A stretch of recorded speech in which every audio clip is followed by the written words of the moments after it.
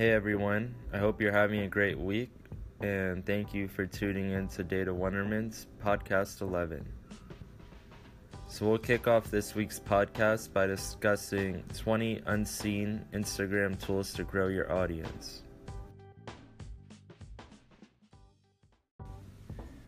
So in June of 2016, Instagram reached 500 million users.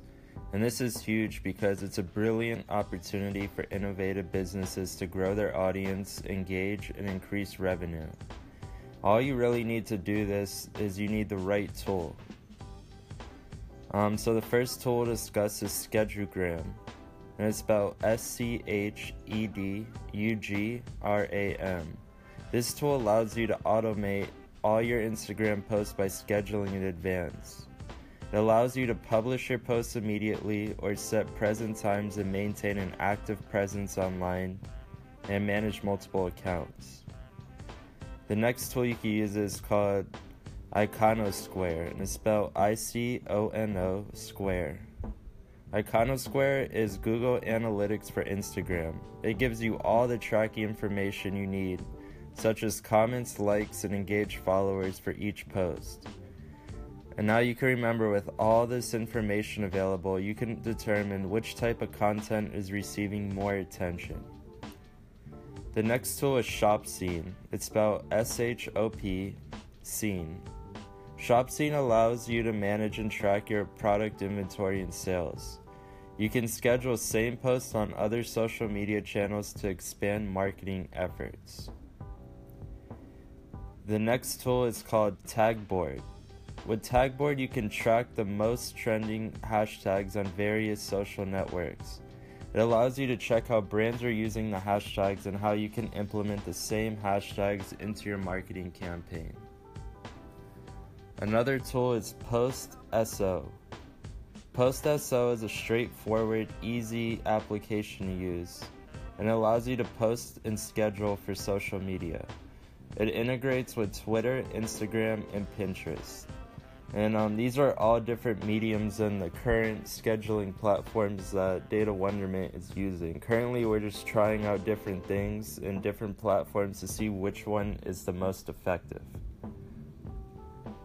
Another application is PicFlow. PicFlow is an Instagram social media channel for pictures and photos. This app is good if you want to create a good-looking slideshow for your audience. It allows you to add photos, music, and create a slideshow. Another app that's really useful is Soldsie. It's spelled SOLDSIE. Soldsie employs your bio link to showcase your content and makes your photos link to the content your fans are trying to find.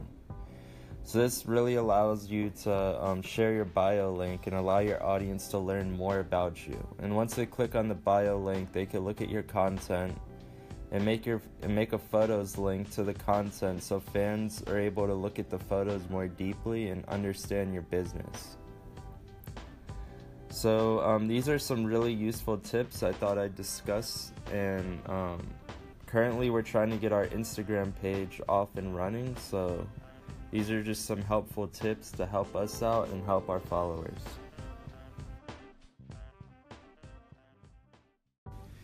So for the next part of our podcast, we'll discuss 7 tips for using Instagram for business. It's really important to note that Instagram currently has over 700 million monthly active users, which is huge.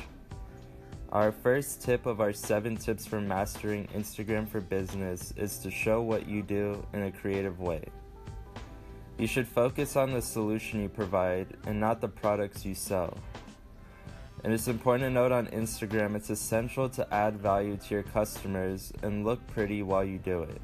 You should never underestimate the fact that your most important asset, and don't forget to note, and downfall on the social media network is visual content. Visual content on Instagram is huge.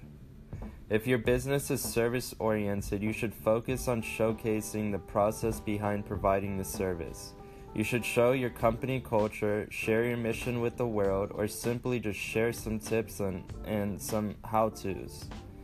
On Instagram, it's possible to upload photos, short videos similar to GIFs called boomerangs. And actually, the application I discussed last week, it's called Snow. This is a great way to just produce boomerangs, and it's really easy and simple, and don't forget it's free. And on Instagram, you could create videos up to 1 minute in length. So this is a good amount of time to really showcase your product to different audiences. The second tip here is to try Instagram Stories. Instagram Stories have a slideshow format and are only live for 24 hours, but they can be saved for later use. Instagram Stories are a great way just to show daily content, maybe what goes on the office and the various techniques you're using just to get your customers engaged. Instagram Stories is a new feature to Instagram, and it's a direct competitor to Snapchat Stories. Snapchat really boomed off and it's doing great, so Instagram kind of followed their method to success and added their own little stories to view business content. Some of the benefits of using Instagram Stories for brands are stories are prominently displayed at the top of follower timelines just under the Instagram logo. So they're really easy to find. They're just like little circles on the top of the Instagram app.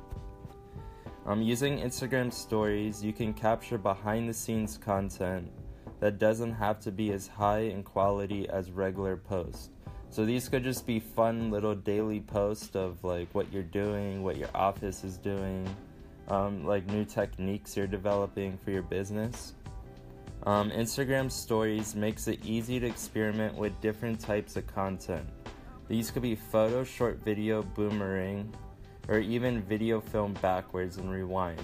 And rewind is just a fun little feature to use, and it's kind of different. It hasn't been used by Snapchat yet. Well, it has, but it's not as effective as Instagram. Using the stories, you could tag other accounts in your stories, such as your Facebook account or your Twitter account, etc. You could add face filters, text, and stickers to edit your images, and these are just fun little tools to use. And you can also add a story search for hashtags and locations. And I recommend adding a location on your Instagram story because users could actually look at the locations on a geo map, and they could click your story even if they're not friends with you, which is pretty cool.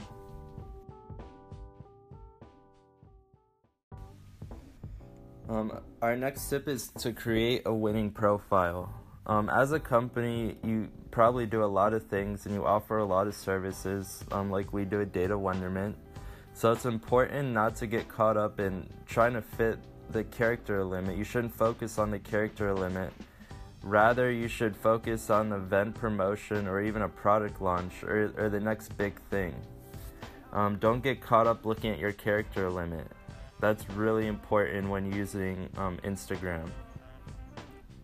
Our next tip is to take your audience behind the scenes.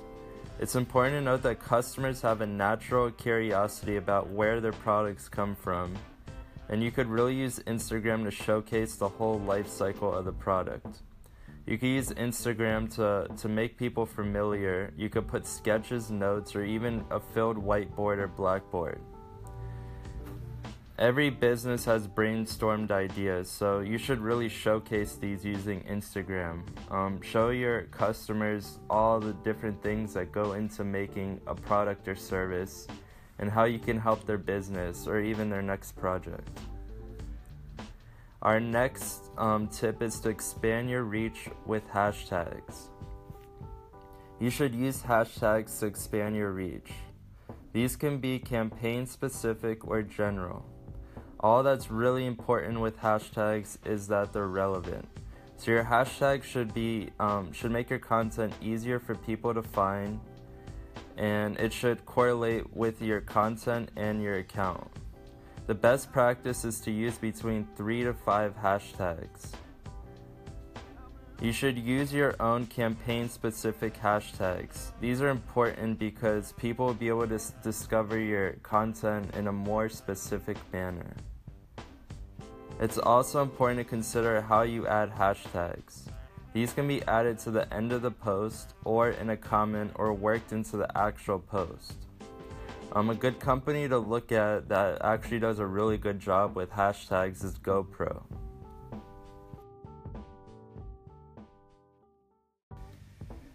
So another tip that's really important is to collaborate and mention others. And you can mention others by using that and symbol on your keyboard, like towards the numbers.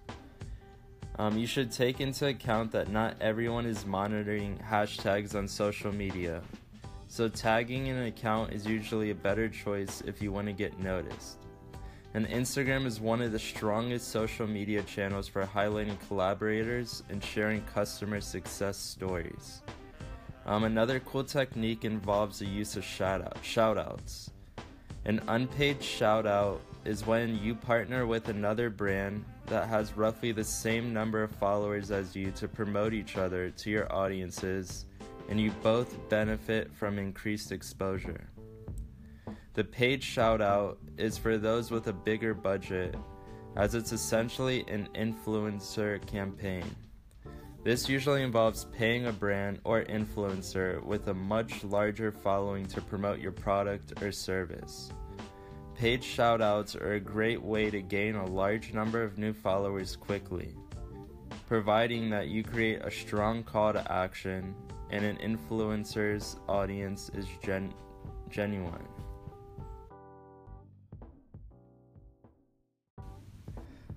Another great tip to use, and a tip that I actually really focused on when I was in college, was to build anticipation and offer exclusivity. On Instagram, keeping your customers interested is an essential part of any effective marketing campaign. You should always reward your loyal followers with exclusive content. Let them be the first to know about new products, services, or even events. You could do this on Instagram by creating teaser photos that build anticipation or satisfy curiosity for your new releases. This kind of preview makes your Instagram followers feel special and keeps them coming back for more insider information. Our last and final tip is to analyze your success and build on it. And we all know that just analyzing content and what worked and didn't work is a great way to understanding future campaigns. You should always use social media management tools that help you get through your analytics. You can use them not only to schedule your Instagram campaigns in advance, but you can also use social media analytics to measure their success. You should always make sure that you're regularly measuring your follower count, engagement, and clicks.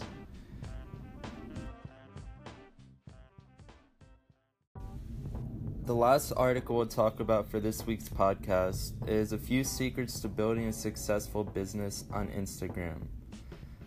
The first secret is agility. This is finding what works and what doesn't work for you. The next tip is flexibility. You should always experiment with visual techniques on Instagram. You should make your images more interesting and play around with images in a diverse way that shows the content that you had success with. The third secret is proficiency. The best accounts get a lot of eyeballs. The best way to figure out how to get a lot of eyeballs is to be innovative and consistent. Businesses that do this develop muscle memory. Our last secret is to have the ability to multitask. You should be able to engage fans with a lot of photos and make it easy for your fans to get in on what they're seeing. So we'll take a break, and for the next part of our podcast, we'll talk about an old business marketing podcast and a startups.co article. Stay tuned. So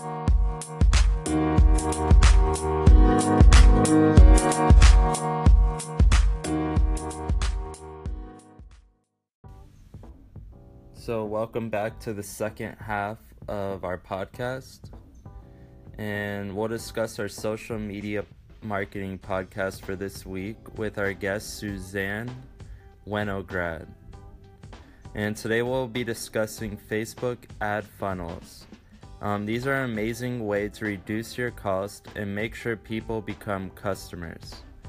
And our app of discovery for this week is an app called linktr.ee. This helps you do more with your single link in your Instagram bio. This allows you to set up a bunch of clickable links on your Instagram bio. You can optimize where you are sending people in your Instagram bio.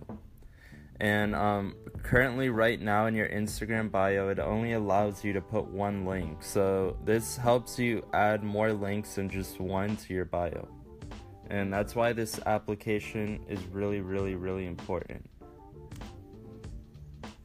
To change your links in your Instagram bio, you just log into the application and change them out. You could do this through the web. And the URL would show, for example, Linktree/Data Wonderment. This application has a free option, and you could find the website again at linktr.ee.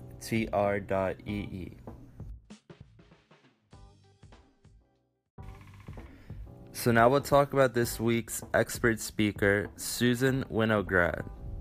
She started as a Facebook ads expert. She specializes in Facebook ads and funnels function. We'll talk about lowering ad cost using funnels. Suzanne started in e-commerce in the mid-2000s. She did email marketing, paid search, etc. She did in-house for a company that wanted her to start making Facebook ads, and she really fell in love with creating these ads. So she recently got out and started her own business. So in this week's marketing podcast, Sue will be discussing video-based funnels to create micro conversions. Some common mistakes that Sue mentions is when people set up a Facebook ad, they often choose the wrong objective. With a conversion-focused campaign, you can set up a multitude of conversions that you want to track or optimize for. Sue finds that you should always pick a customizable conversion. While Facebook does a really good job of picking the right conversion for you, choosing a customizable one allows you to pick an audience based on the information you already have. When you run a conversion campaign that doesn't have enough data, Facebook isn't exactly sure how to optimize it for you. Sue often finds that Facebook's recommendation is accurate, but if you have a super niched audience with a one kind of person who's buying one type of product, your campaign can sometimes work with a lower number of conversions. Essentially, Facebook needs at least 50 conversions to look at the users and see who they are and what they do in order to find other users who are like them. Without that data, Facebook just really struggles. It doesn't really know what it's looking for, according to Sue. To maximize your ad spend, Sue suggests changing how you think about conversions. The ultimate conversion might be someone signing up for software, buying your product, but your audience takes steps before they convert. So these steps are really worth noting, according to Sue. Your initial engagement goal might not be your ultimate conversion goal, but a cue that helps you reach those who sign up or even buy.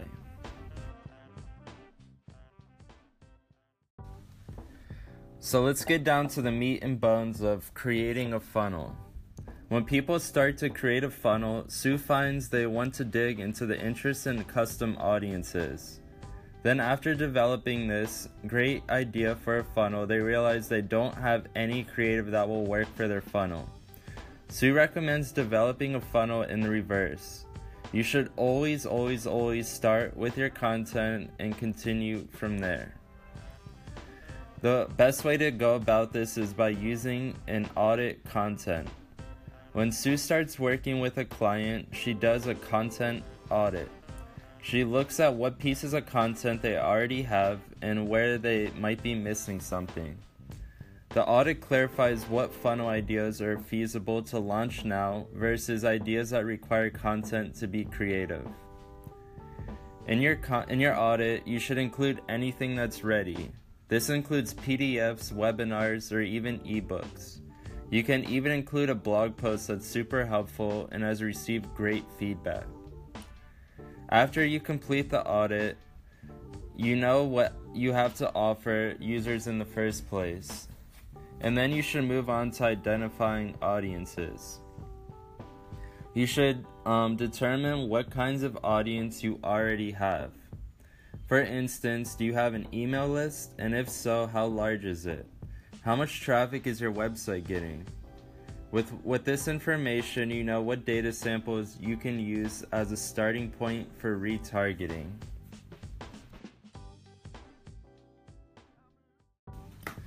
Sue had a really cool way of organizing audiences. She calls it the cold, warm, and hot audiences. So this is basically after you know what audiences you have, you can begin developing an idea of the 3 buckets you'll be working with. These are typically cold, warm, and hot. Cold audiences are people who have never visited your site or interacted with you in any way. You haven't served them a video or anything like that. Because you have no idea who these people are and what you can offer them, you show ads to cold audiences using lookalike audiences or only an interest. Warm audiences are usually that engagement retargeting group. These people might not have visited your site but may have downloaded a PDF, so they're on your email list. You've encountered them somehow and they've watched 25% of your video. And basically any of those things. Your hot bottom of funnel audiences are people who have been to your site. Sometimes you put extra parameters on the audience to make sure they're really engaged. For instance, you can create a retargeting audience of people who visited your site, but only those who visited a certain number of times. Sue recommends categorizing these audiences as warm, cold, or hot. She starts by completing a worksheet with her clients because the process can be overwhelming. If you have 50 audiences, you're not only deciding where they go, but also which audiences you do or don't want to build the funnel around. With the worksheet, you can begin seeing how your funnels will likely play out. And this is a pretty cool tip for data wonderment, just to create a sheet with these 3 targeting groups, and I found that it was a great tip to just throw out there.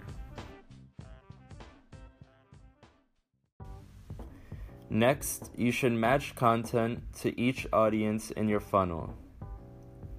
You should revisit the content you have and decide what makes the most sense to serve to your different audiences. It's important to note that each audience's place in the funnel can help you make a good match. Content for the hot audience will be focused on selling because that audience already knows who you are and what you offer.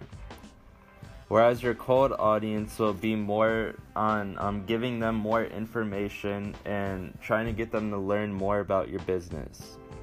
For a cold audience, you should share something that doesn't require much time or effort from the user. Gated content that requires the user to share an email address or a 30-page ebook is too much for someone who doesn't know who you are or what you do. For a cold audience, instead you should share content that says hello and explains who you are. This could be a blog post or video that offers value quickly without asking for anything in return. After you know what content each audience sees, you should set up ads that track who takes the action and how people move through the funnel. For instance, in a video funnel, you might show a cold audience, a user-generated video, or a before and after video. So you should set up an ad for the cold audience that shows them the video.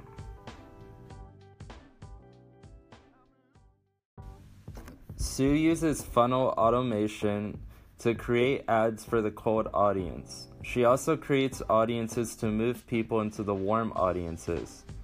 Say that audience is people who watch 25% of the video you showed to the cold audience.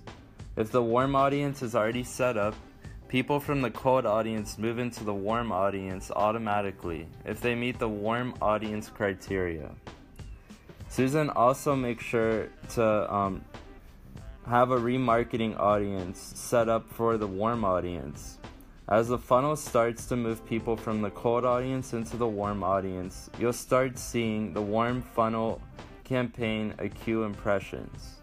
The upshot is that if you set up all of the audiences at the beginning, the funnel is self-sustaining and can start running. Another great tip is to use content sequencing. While people are in the warm audience, you can continue to develop content for them. However, if your content is text instead of video, moving people from one piece of content to the next can be challenging. Facebook lets you create custom audiences by choosing the video people watched, but doesn't let you create a custom audience based on other content types.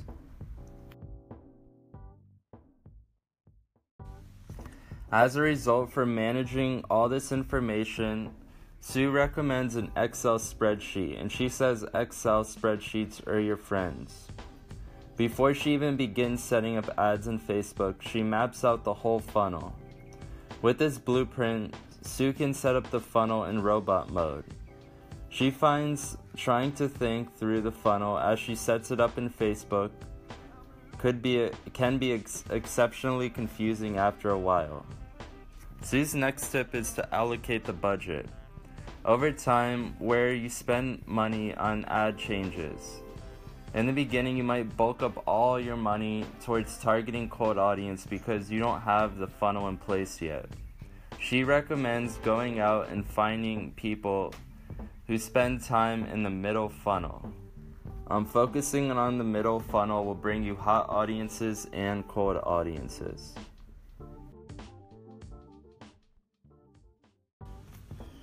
So Sue's last tip is to allocate your budget. She notes that eventually your warm audiences will become too big, so you need to manage your budget by limiting their size. To determine a good time frame, Sue uses Google Analytics time lag report. This report doesn't work well for long sales cycles because it goes back only so far. However, this report usually shows when conversions are likely to happen. So this concludes our marketing podcast for this week, and stay tuned for our startups.co information.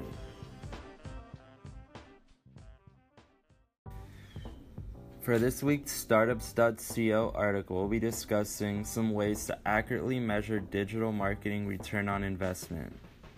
It's important to note if marketers had a greater ability to track return on investment, over 75% would increase their marketing spend. It's really important to identify what your business is looking to achieve and how it can accurately measure its success.